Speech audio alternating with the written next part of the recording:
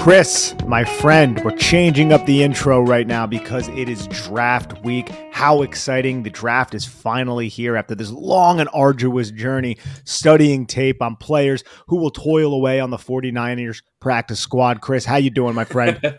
I'm doing well, man.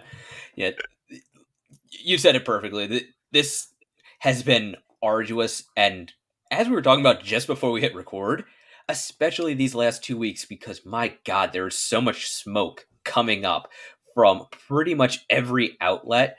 I feel like it's probably illegal in some states. Yeah, I was going to say, it reminds me of like a 90s diner. You just walk Oh in and yeah. there's just smoke. I think there was smoking back in diners in the 90s. I'm not really sure. I was a little kid back then. But regardless of the fact, we are here today, ladies and gentlemen, to discuss our big board over at Big Blue View that Chris and I have assembled of the top 4 rounds at each position, the players who we value in those rounds. And we're going to start with this podcast going over the offense. And look, we have 81 players ranked on the offensive big board who we believe could be selected in the first 4 rounds of the draft, or that's just where our grades are collectively. There's 156 total. So we have 75 players on the defensive board, which we'll be going over in a subsequent podcast. But if that's all we have here, Chris, you want to dive right into the quarterbacks who we have 10 of on this list? Yeah, it's a quarterback-driven league. We might as well start there. Let's do it. So we have 10 quarterbacks on our big board. It is Bryce Young and CJ Stroud are the first rounders. And then we have a first and second designation. There was a little bit of debate between Chris and I on where Anthony Richardson should fall. I said first rounder.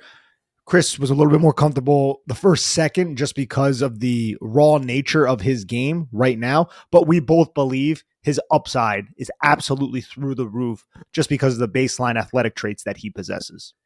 Yeah, Anthony Richardson, his athletic traits, it's hard to describe them as baseline because he might just be the most athletic quarterback to ever play in the NFL. That's saying a lot, but also considering his size, considering his speed, his explosiveness, hell, even the agility he has at his side, it is incredibly rare. On top of that, just absolute howitzer of an arm he has attached to his right shoulder.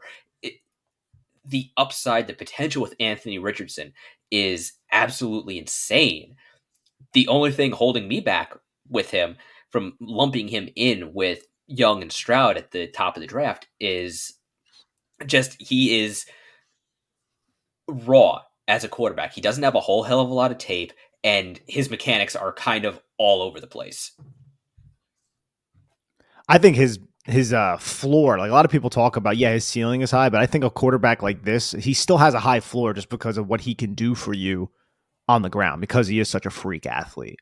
I mean, look at what Justin Fields did with the Chicago Bears this past year. It's not like he's taken significant steps throwing the football. He flashes, but it's still inconsistent. But what he can do with his legs, it makes defenses pay. And it really stresses these defensive coordinators as well. And I think Anthony Richardson can do that for you at the least, right? So I'm excited about the prospects of him in the NFL. I think he's going to be one of the more just exciting players to watch.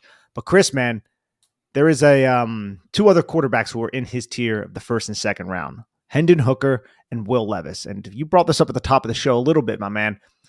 It is smokescreen season, but Levis right now, according to a lot of books, Vegas Insider, a lot of these books, he is the overwhelming favorite to be the second overall pick. How does that make you feel? That's just kind of a big old okay on my part. I cannot see a team drafting Will Levis over Bryce Young or CJ Stroud. I mean, okay, yes. Will Levis was dealing with injuries. He had a lot of nagging injuries his final year at Kentucky, and I'm sure that impacted his game. I'm sure that played into his regression from the 2021 season. However, even at his best in 2021, he was still a worse player than Bryce Young and CJ Stroud. I would not put it past an NFL team to look at him and say he could be Josh Allen for us. But man, I would have a hard time betting my job on that.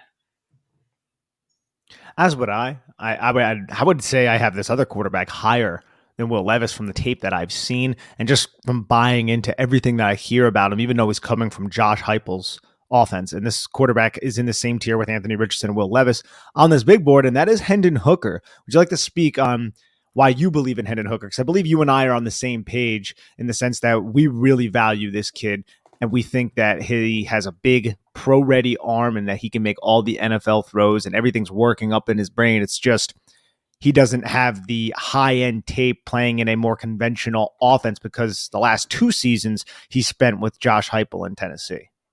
Yes, and I really do like what Hendon Hooker is able to do on the field. Just scouting all of the Tennessee players, all of their offensive players, Darnell Wright, Jalen Hyatt, Cedric Tillman, Hendon Hooker, of course, not to mention the Alabama players on their defense. I've watched that game between Tennessee and Alabama a bunch, and I have gotten, each time I get more impressed by the way Hooker was able to play Alabama's defense and play their expectations against them.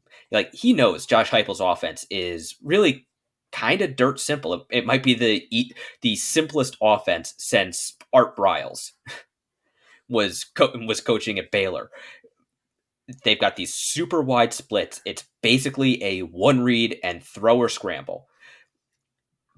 But Hooker understood that, and he used his eyes, his eye discipline, and his body language at times to pull the entire Alabama defense off of the read he knew he was going to, and then basically work a single coverage with no possibility of a double team, nobody over the top, to either Cedric Tillman or Jalen Hyatt, and then let them do their thing. He has a great arm, he's got great accuracy, and when he was able to pull down the ball and run, he's an athlete as well. So I think he does have it.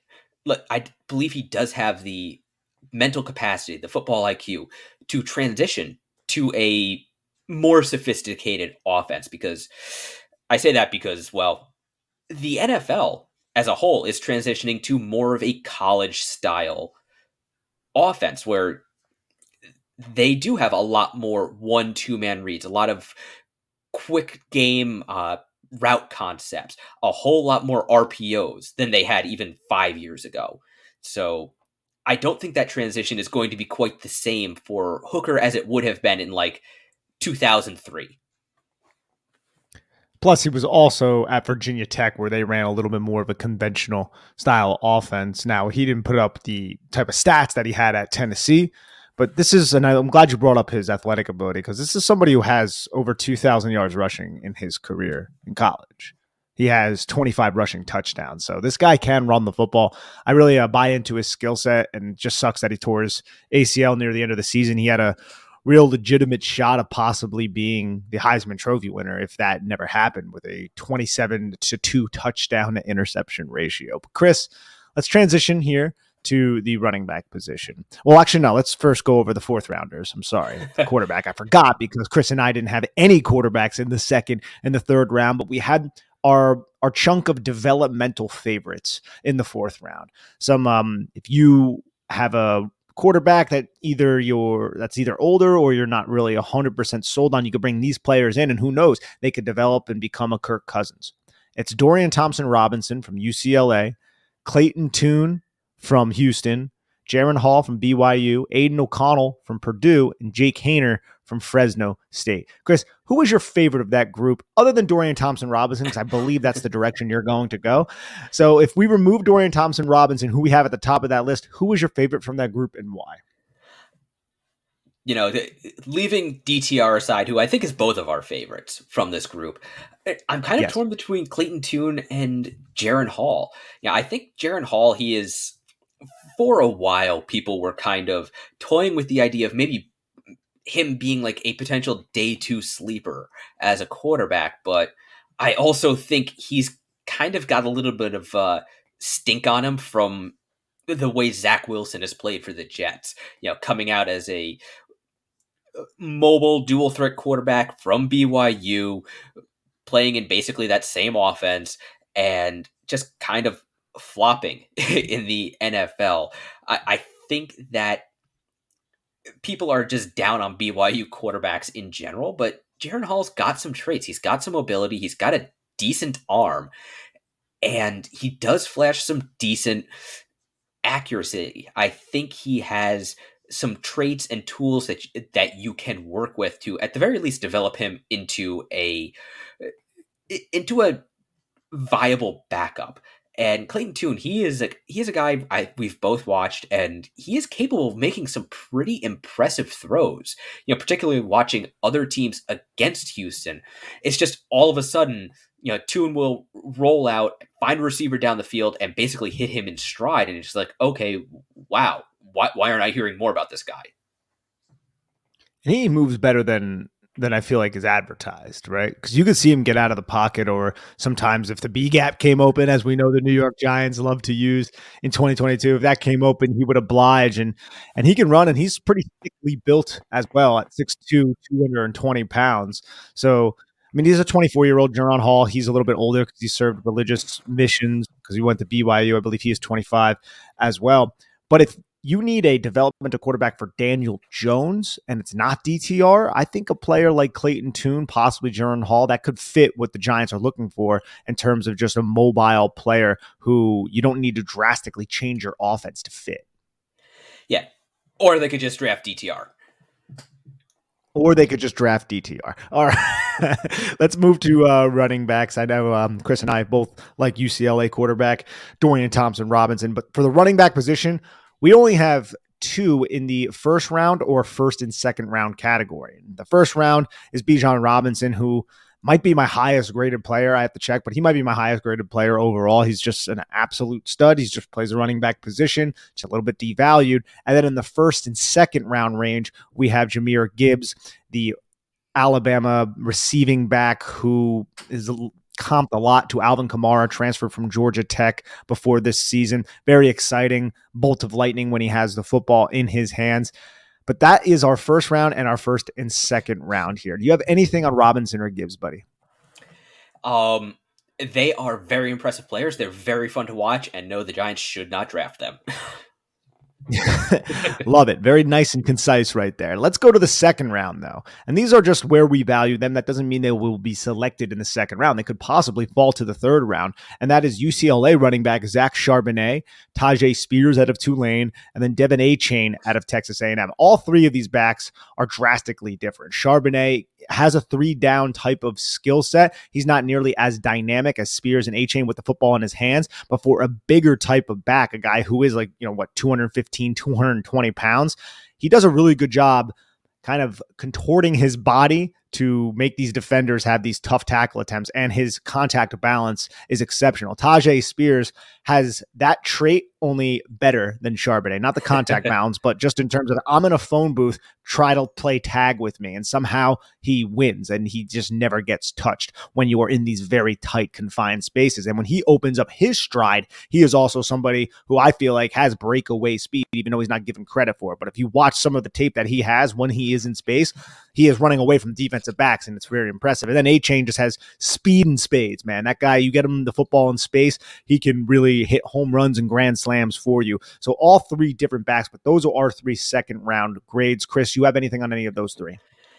Yeah, I would say of the three, I think Charbonnet and Spears are the two I would prefer. Charbonnet, he's just I like how you described him as a 3-down back. He can do pretty much anything for you. And yeah, he is the type of guy who can keep an offense on schedule. He is the train conductor out there. You just hand him the ball, he will pick up 5 yards for you come hell or high water. And he is the captain now. Yes. Yeah, it almost doesn't matter what the defense does, because he's got some wiggle. I think he's got more wiggle than his frame would suggest. He's got the ability to drop his hips, make some cuts, but he can also use that truck stick and just run dudes over. And no, he might not pick up the 50-yard touchdown run that winds up on SportsCenter's top 10, but he can get you 10 5-yard carries and keep drives alive all day long. And then Tajay Spears, I've made the comp before. He reminds me of David Wilson coming out of Virginia Tech. Just explosive athlete, twitchy, and he does have some great contact balance and great vision. He is the guy who can keep a drive alive, but also score that 50-yard touchdown. And if we move on to the third round, we have Tank Bigsby out of Auburn. Then we have Kendre Miller out of TCU, who Chris and I both really value. Roschon Johnson, the backup to Bijan Robinson at Texas, who could have a 3-down starting skill set in the NFL. Israel Abanikanda, one of the coolest last names in this draft class, out of Pitt. Another just absolute home run hitter, similar to Devon Achane out of Texas A&M. And then Chase Brown out of Illinois. Chris, pick one of these players and give me your opinion of the said player. I actually want to talk about Kendre Miller because he is not getting talked about enough. He's had an injury. He hasn't been able to perform really at all throughout the draft process. So I think he's really kind of fallen below the radar and fallen between the cracks.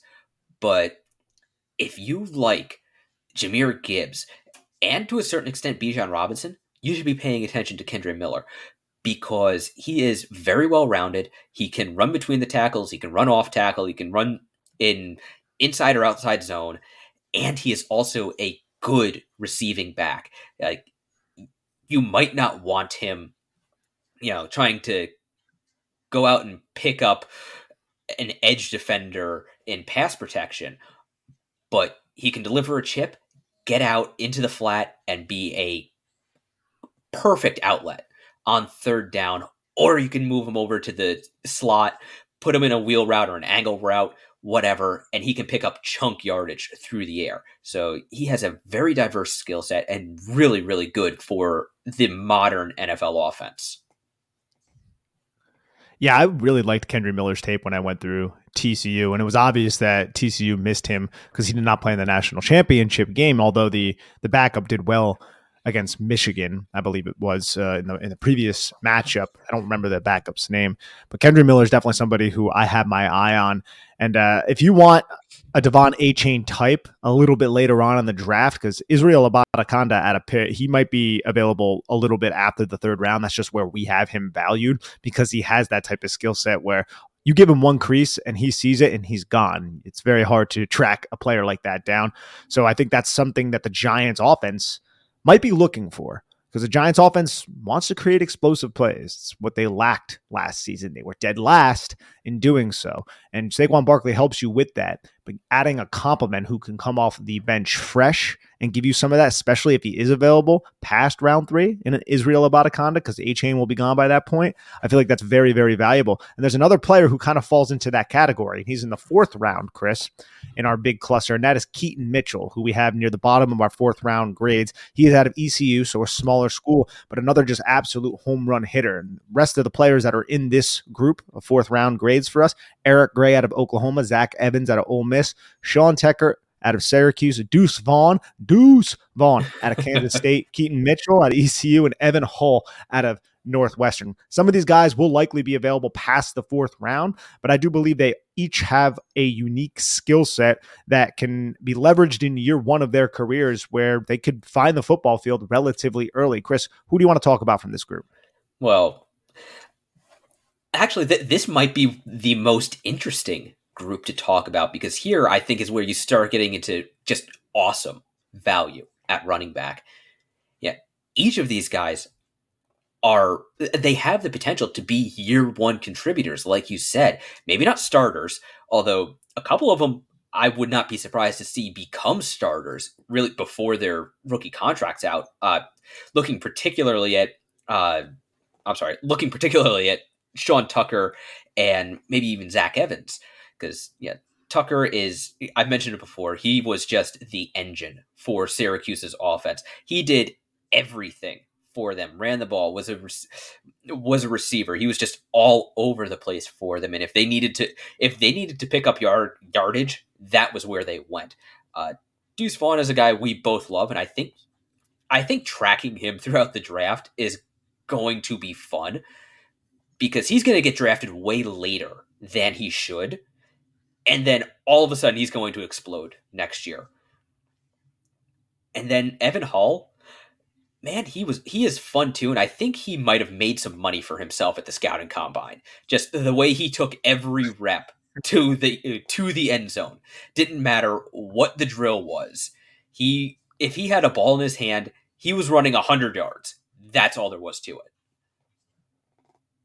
I know. I'm wondering if the other running backs there were like, dude, you're extra, man. Well, you know what? A little bit of extra can get you drafted early. And I know there's a lot of coaching staffs that will fall for that type of stuff. And I'm glad you brought up Deuce Vaughn. And he's in this list. Like watching him against Alabama, that 88-yard touchdown run he had against Alabama is still hilarious to me because Tua Toa just overplays it and Deuce Vaughn makes him pay. But watching him kind of like run and open up his stride because he's like 5'5", it looked awkward. But good for him, man. You know, I'm always going to support a player like that. But let's transition a little bit here to wide receiver. We have one true first round wide receiver grade, and that is Jackson Smith-Njigba out of Ohio State. And then we move down to the first and second round where we have three players. You could probably guess who they are. Zay Flowers out of Boston College, Jordan Addison out of USC, and Quentin Johnston out of TCU. And Chris, I think all three of these players are realistic options for the Giants at 25. It seems like there's some late buzz coming out about the Giants and Quentin Johnston, and maybe that's just because Jordan Raanan mocked him in his mock draft to the New York Giants at pick 25. But I wouldn't be shocked if he is the pick, if he is still available at that selection. Would you? I don't think I would. Depending on who else was available, I think I might be a little bit disappointed in that just because the more of Quentin Johnston I've watched, the lower I have been on him. Yeah, he is, and we talked about this while we were setting up our board. He is a big body, but does not play like it. And then add to that the kind of the issues he had hanging on to the ball at times. Yeah, there's some risk there with him. I personally would prefer Zay Flowers, but we'll have to see what happens. I prefer Zay Flowers and Jordan Addison to Quentin Johnston as well. He's a little bit too much of a body catcher for me. Doesn't really command the catch point. I think the selection of him would be a projection. I think it would be the coaching staff really and the general manager and front office really liked him in the interview process. And they think that he can take and that he can learn and that they can leverage what he does well, which is speed and athletic ability, because he moves like a smaller wide receiver as well when he catches. Like the way he ran comeback routes and stick routes, the way he was always able to make those Big 12 defenders miss in space. It was impressive, even though they're Big 12 defenders. But I just wouldn't be shocked if that's a selection, even though that's not my first selection, even for wide receiver, which isn't the first position group that I really want the Giants to invest in at 25 either. But I understand it if they do. But if we do move a little bit down the list right here to the second round, we have a nice cluster of players who I do believe are very valuable in different ways. First off, Cedric Tillman out of Tennessee. He's at the top. He is above Jalen Hyatt out of Tennessee. I think if you go back and you watch Cedric Tillman's 2021 tape, you will see a football player who, even though he was in Josh Heupel's offense, can play in, I think, any offense as a traditional X type of wide receiver. I think he has that great of a skill set, and he might be the best contested catch wide receiver in this draft class. Even better than the 5'8" Josh Downs, who is out of North Carolina, who also slides into this group in the second round. Marvin Mims out of Oklahoma is also up here, a deep threat who was not in the best of offenses the last two seasons, but despite that was still able to produce. We know the Giants are interested in him. And then a favorite of Chris and mine, Tank Dell out of Houston, who a lot of people, they don't necessarily have second round grades on, but I really think Tank Dell has the perfect skill set for what Brian Daboll is looking to do. And I know Ed said that on a recent podcast. I think Matt Miller has also said that, but this is something that I've said since January when I turned on Tank Dell's tape and I was like, yeah, I get it. He's small, even though he looks bigger than 5'8", 165 pounds when you're watching him. I don't know why. He just does to me, Chris. Just looks bigger than that. But this guy really doesn't do anything poorly. Everything he does is pretty damn good. He's just miniature sized. He's economy sized, travel sized. He's diminutive. Let's just insert another euphemism in there, another synonym for that. But yeah, man, if you were looking at this group of wide receivers right here, and you had your druthers, Chris, and the Giants did not go wide receiver in the first round, and we are in the second round, all of these guys are still available, which selection do you think you would make? What role are we looking to fill? Because we again have different body types, different skill sets. If we're still looking for that big X receiver, then you have to go Cedric Tillman. But do the Giants want to build this slot machine where guys get moved all over the place, and sometimes they're outside, sometimes they're inside? Yeah, maybe they're running like a 2x2 and they've got multiple slots. I don't know. Maybe they want to use Darren Waller as their X receiver. I could see it. In that case, I gotta say, the Josh Downs, Marvin Mims, and Tank Dell all intrigue the hell out of me. Josh Downs, he is just a wide receiver. He is such a good route runner, and he plays the catch point so well. He flashes his hands late. He has every trick in the book to fake the defensive back right out of his cleats, create separation, use his entire route as a weapon, and then he goes up and fights for the ball. Yeah, I don't disagree when you say that Cedric Tillman might be the best contested catch receiver in this draft class when he's healthy. But it was Josh Downs who actually leads this draft class in contested catches for 2022. And he is a small receiver, but he plays big. And then you've got Tank Dell, who, we've talked about him quite a bit. He does, again, pretty much everything well. He is just absolutely dynamic no matter what's going on. And then Marvin Mims is just a speed freak out there who has enough size. You could line him up outside. You can play him out of the slot. You can do a lot with him. And he was productive in a bad offense. Moving on to the third round, we have Jonathan Mingo out of Ole Miss, Tyler Scott out of Cincinnati, a former running back who, when I turned on his tape, I can understand the intrigue, but damn, you need a precise quarterback to throw him the football because he cannot adjust well to the football if it is not placed in a precise manner. Jaden Reed, who I feel like is getting slept on a little bit through this process out of Michigan State, and Rashee Rice from SMU. So this is a solid group of wide receivers here where you have the two big body guys, Mingo and Rice, and then the small type of guys in Reed and Scott, although they're not diminutive or really, really tiny. But I like this solid group of players right here in the third round. Yeah, so do I. I think I like Jaden Reed.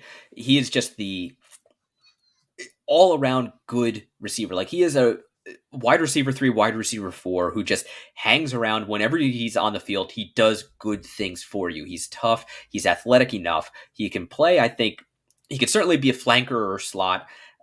He could probably play the X. Maybe not be a dominant X, but he could do it. Jonathan Mingo is one of the most intriguing players in this draft class because he has every trait you're looking for in a true X receiver. He is big. He is strong. He is athletic.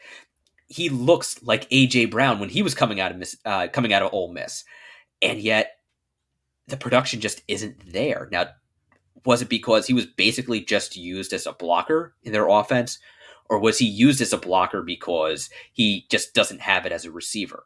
And I think that's going to be a question NFL teams have to answer. But if it comes out that he just wasn't developed well, man, that could be one hell of a value. And in the fourth round, man, there's plenty of value here at the wide receiver position. We have A.T. Perry from Wake Forest at the top of the fourth round.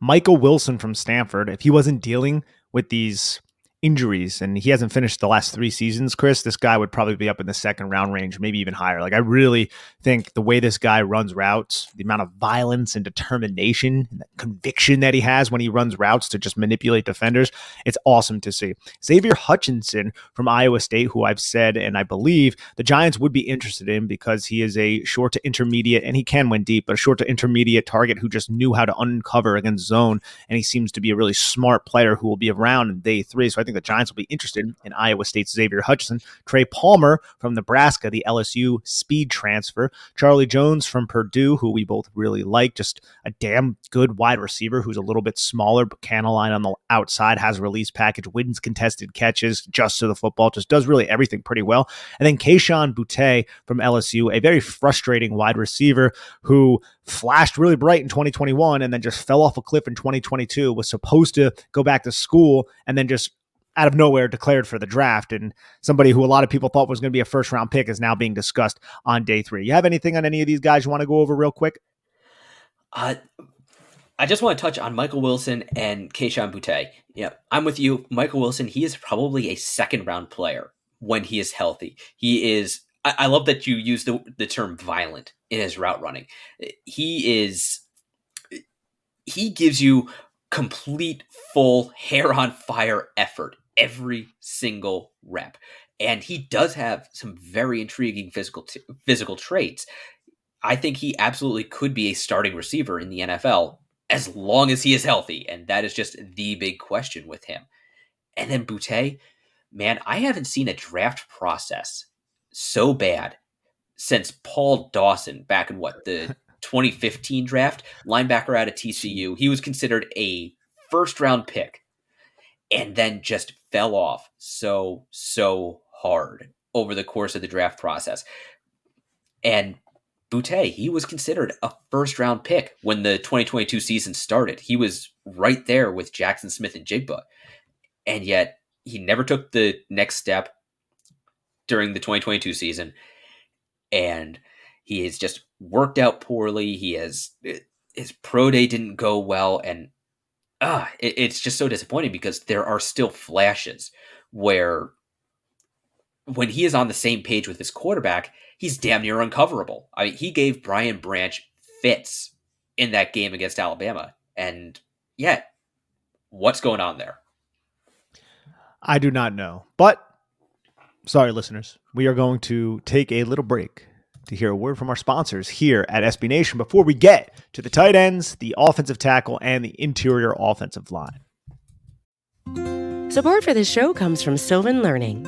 As a parent, you want your child to have every opportunity, but giving them the tools they need to tackle every challenge, that takes a team. Now more than ever, educational support tailored exactly to what your child needs can make all the difference. That's why parents have trusted Sylvan Learning for 45 years as the ultimate teammate in their child's educational journey, instilling in them a love for learning and a passion for reaching the next level. And Sylvan's Insight Assessment can identify gaps in learning and areas that could be of concern for your child.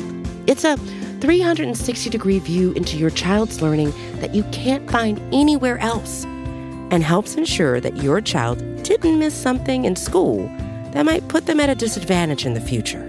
And right now, it's the best price of the year at $29. Go to sylvan29.com to learn more and get your child's assessment for only $29. That's SYLVAN29.com.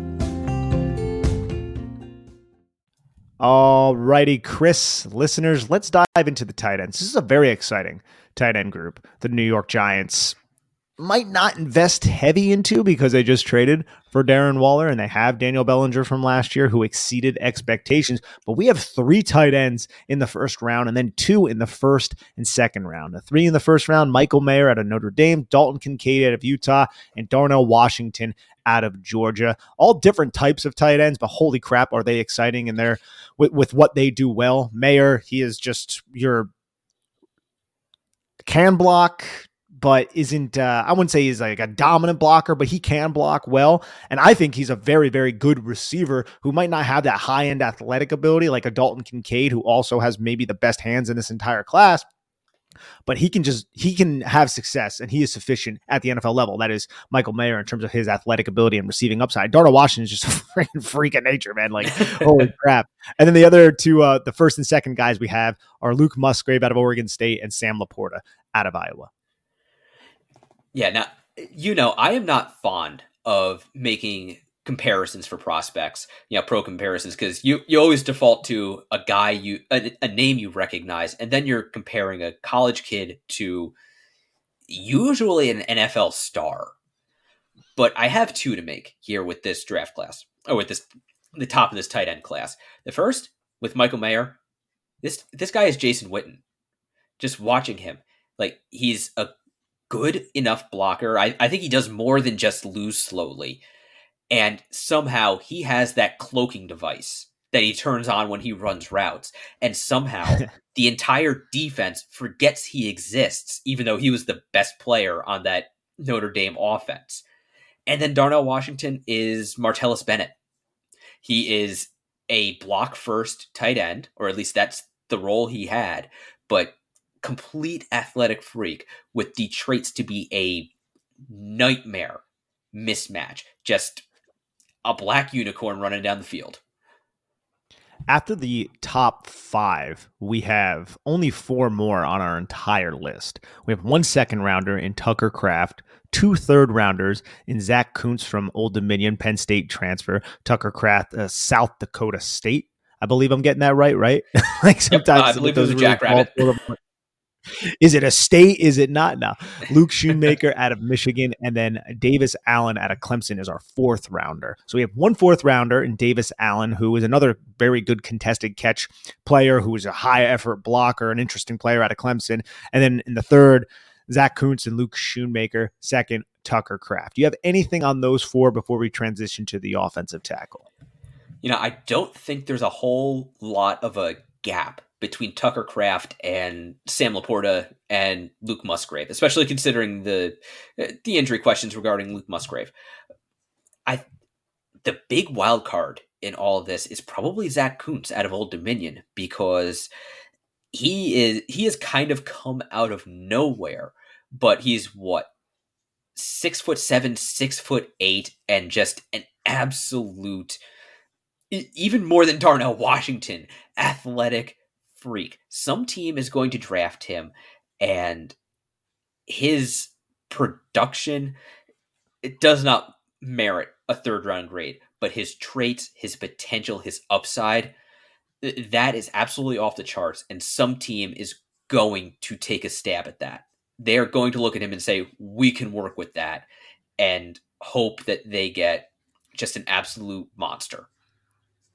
There's so much unrealized talent in this group, man. Or just like the tight end group in general. Like Tucker Kraft missed 6 games this season with an ankle injury that he suffered. I think it was against Iowa. Like this is somebody who had all these NIL offers to go to Alabama and all of these really high-end schools, but he stayed put at South Dakota State. Seems like just a pure football guy, right? Like Sam Laporta played in Iowa's offense. Ew, like that's disgusting. There could be so much more as a receiver that can be unlocked. Luke Musgrave is a player who spent most of his time injured, but he's a freaking skier. He's ran track. He's done shot put. Like he's played like every sport there is to play. And now that his sole focus is on football with his athletic ability and his capability, like holy crap, man, these guys, their ceilings are very, very high. So the Giants aren't going to look at these guys more than likely, but damn, dude, this is a very exciting tight end class.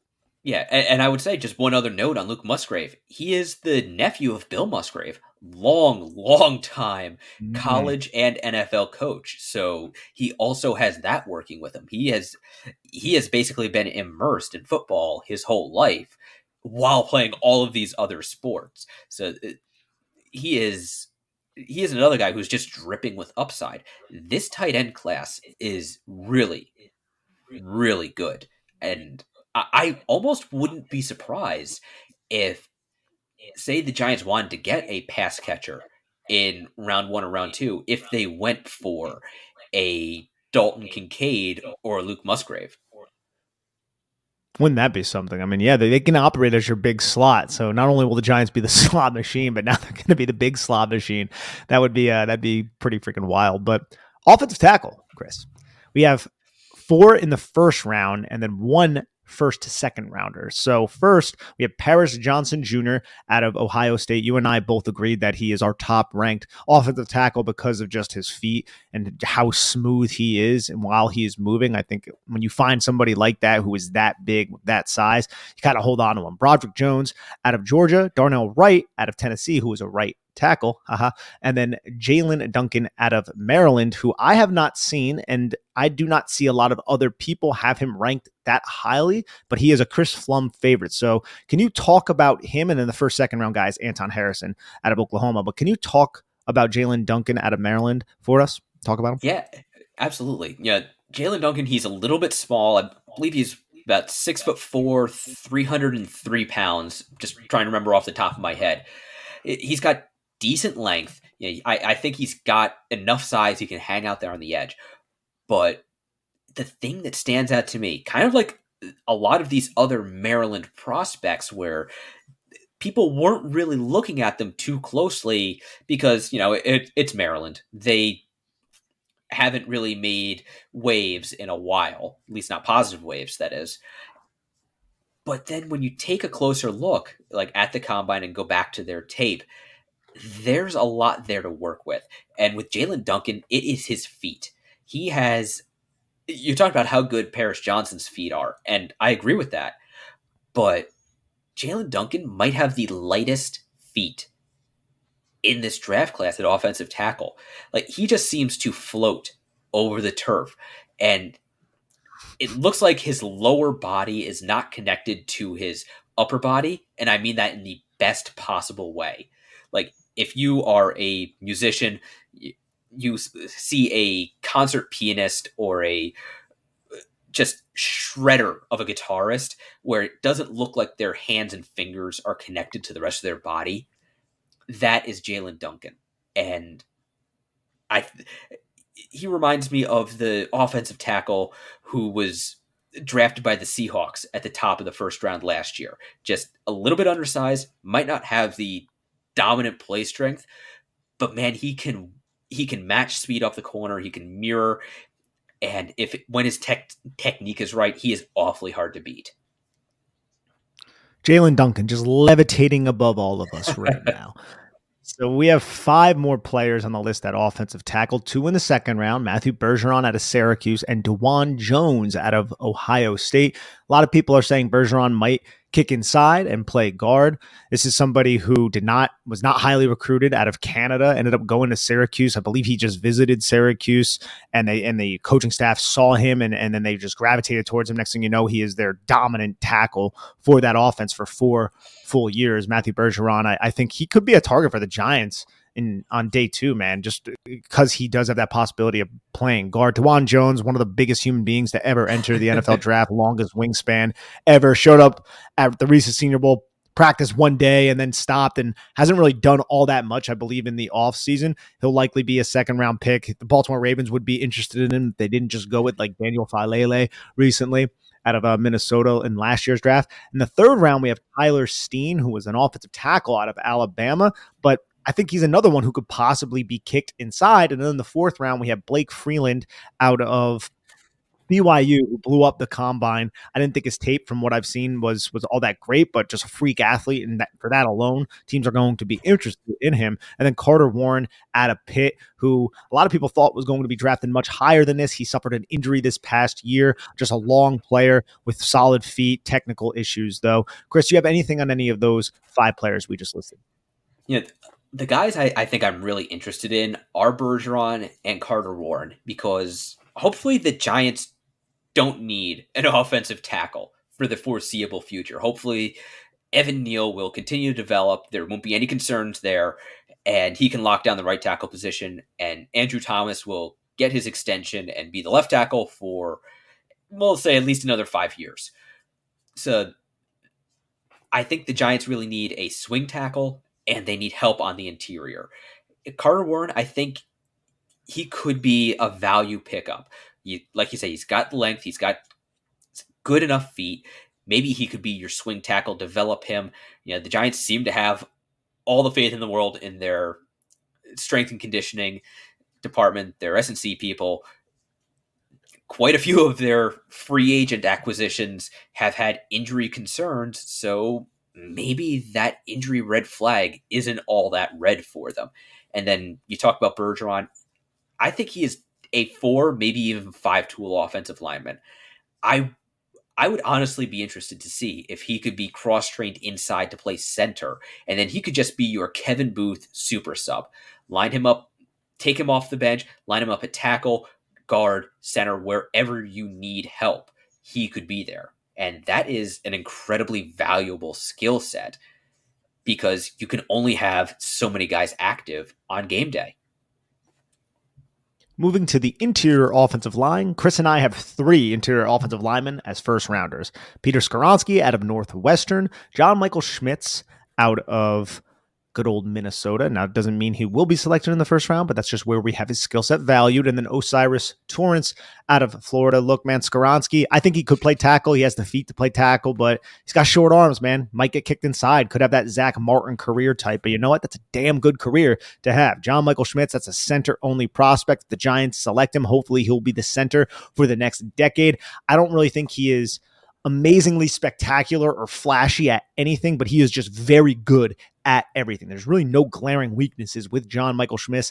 And then O'Cyrus Torrence, that is just a big old dude, man. You get him into a power offense that runs power gap and duo, that guy is going to vertically displace your 3 technique. He is going to remove your 1 technique, and he will do it with a smile on his face. You have anything on these 3? We have no first and second round grades here, so we can just go right to the second round after these 3. Yeah, I think you put it perfectly. Zach Martin was the guy I was thinking of watching Peter Skoronski. I believe he could be Zach Martin 2.0. A fine tackle, but just his overall lack of length kind of forces him inside, and then, like Zach Martin, like Justin Pugh, becomes a Pro Bowl caliber guard. And I would not be upset if the Giants wound up drafting him, because I think he could be that good, even though it's at guard. John Michael Schmitz, like you said, this guy does everything well, and he is incredibly dependable. There are no weaknesses in his game, even if he isn't a highlight reel center, which, let's be real, how many highlight reel centers are there? You just need a guy who can be a good natural center, good dependable guy, and that is John Michael Schmitz. And O'Cyrus Torrence, yeah, that dude's a road grader. Like you said, just line him up, run behind him, profit. Moving on to the second round, we have Joe Tippmann out of Wisconsin, center, Luke Whippler out of Ohio State, center, Steve Avila out of TCU, and then Cody Mauch out of North Dakota State. Cody Mauch is a former tight end, just a really, really athletic, quick-footed player who played left tackle at North Dakota State. So short arms, I don't really know if this is somebody you want to draft and then plug and play. In year 1, he might need like a year of development, but everybody's looking for these move type of interior offensive linemen, and Mauch has that type of skill set. And that is a skill set that, if we're looking at the New York Giants, that's what they're interested in. They signed Mark Lewinsky. He's similar in that manner. They brought in Josh Azudu last year, light feet, somebody who can really move. Joe Tippmann and Cody Mauch are the 2 from this group. And I even think Luke Whippler, who can move really well, and Steve Avila, for someone of his size of like 330 pounds, he moves well, but he's not as nimble as the other 3 in this second round range. Yeah, I think Cody Mauch is kind of he's the most intriguing of these guys, because coming out of North Dakota State, he was well coached there. Like, they've got one hell of a program up there. They don't call them the Alabama of the FCS for nothing. I think he is like Bergeron. He could be a 5-tool offensive lineman. I think he could start at any of the 3 interior positions and be a good backup at either tackle position. He has good feet. He can move. He is stout. He's got plenty of grit and a mean streak in his play. And dude's also kind of a character out there. Yeah, I've seen a lot of Giants fans gravitate towards Joe Tippmann at center. And I think a lot of that is he does move very well, and he is a big center. But man, I am worried that he might be too tall at 6'6" and change out there. If he loses pad level against a nose tackle at the NFL level, ooh, that could go badly for him. It could certainly go badly for him. Moving on to the third round, Oluwasegun Oluwatimi out of Michigan, Ricky Stromberg out of Arkansas, Emil Ekiyor Jr. out of Alabama, and Chandler Zavala out of North Carolina State. I almost said Dakota because we've been going over all these weird directional Dakota schools. But Chandler Zavala, who I haven't seen enough of.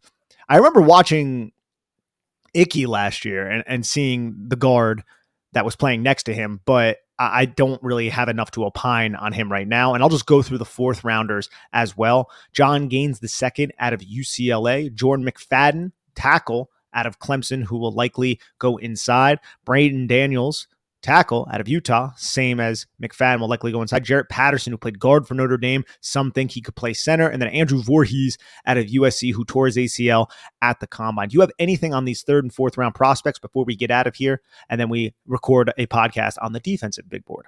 Yeah, I got to say, if we're looking for centers and the Giants don't draft John Michael Schmitz, I am very interested in either Oluwatime or Ricky Stromberg. I have those two guys graded very similarly, and kind of like John Michael Schmitz, they do pretty much everything well. Yeah, watching Oluwatime, I was really reminded of Weston Richburg as a guy who, okay, he might not have ideal size, but he understands leverage. He understands angles, and he knows how to use that against the defender. Just an incredibly reliable and dependable center. And when you can be the first Outland Trophy winner in Michigan's history, that is notable. And Ricky Stromberg is this kind of the same guy. Yeah, I think Oluwatime might be a little bit better of an athlete, but I think Stromberg makes up for it with nastiness. And then I think Andrew Voorhees, he is another guy, because of the injury, he is going to fall way, way further than he should. By rights, he should be a 2nd round pick. He was that good on tape. But with that ACL tear, happened at the Combine, so he's going to need a redshirt year. When you get him healthy, you are getting one hell of a lineman. And oh, by the way, after tearing his ACL, he still competed in the bench press and paced the offensive line group. Like, that is just guts and toughness out of, I don't know, whatever orifice you want to say they're coming out of, because goddamn. The ears, the nose, the skin, anywhere, just oozing out. But thank you, everyone, for tuning in to the Chris and Nick Show as we break down our offensive big board ahead of the 2023 NFL Draft. Please, if you have not done so already, head on over to bigblueview.com and check out all of our written content extensively covering the 2023 NFL Draft. We cannot wait. We are excited. Can't wait for it to happen. Take care, everyone, and have a lovely day.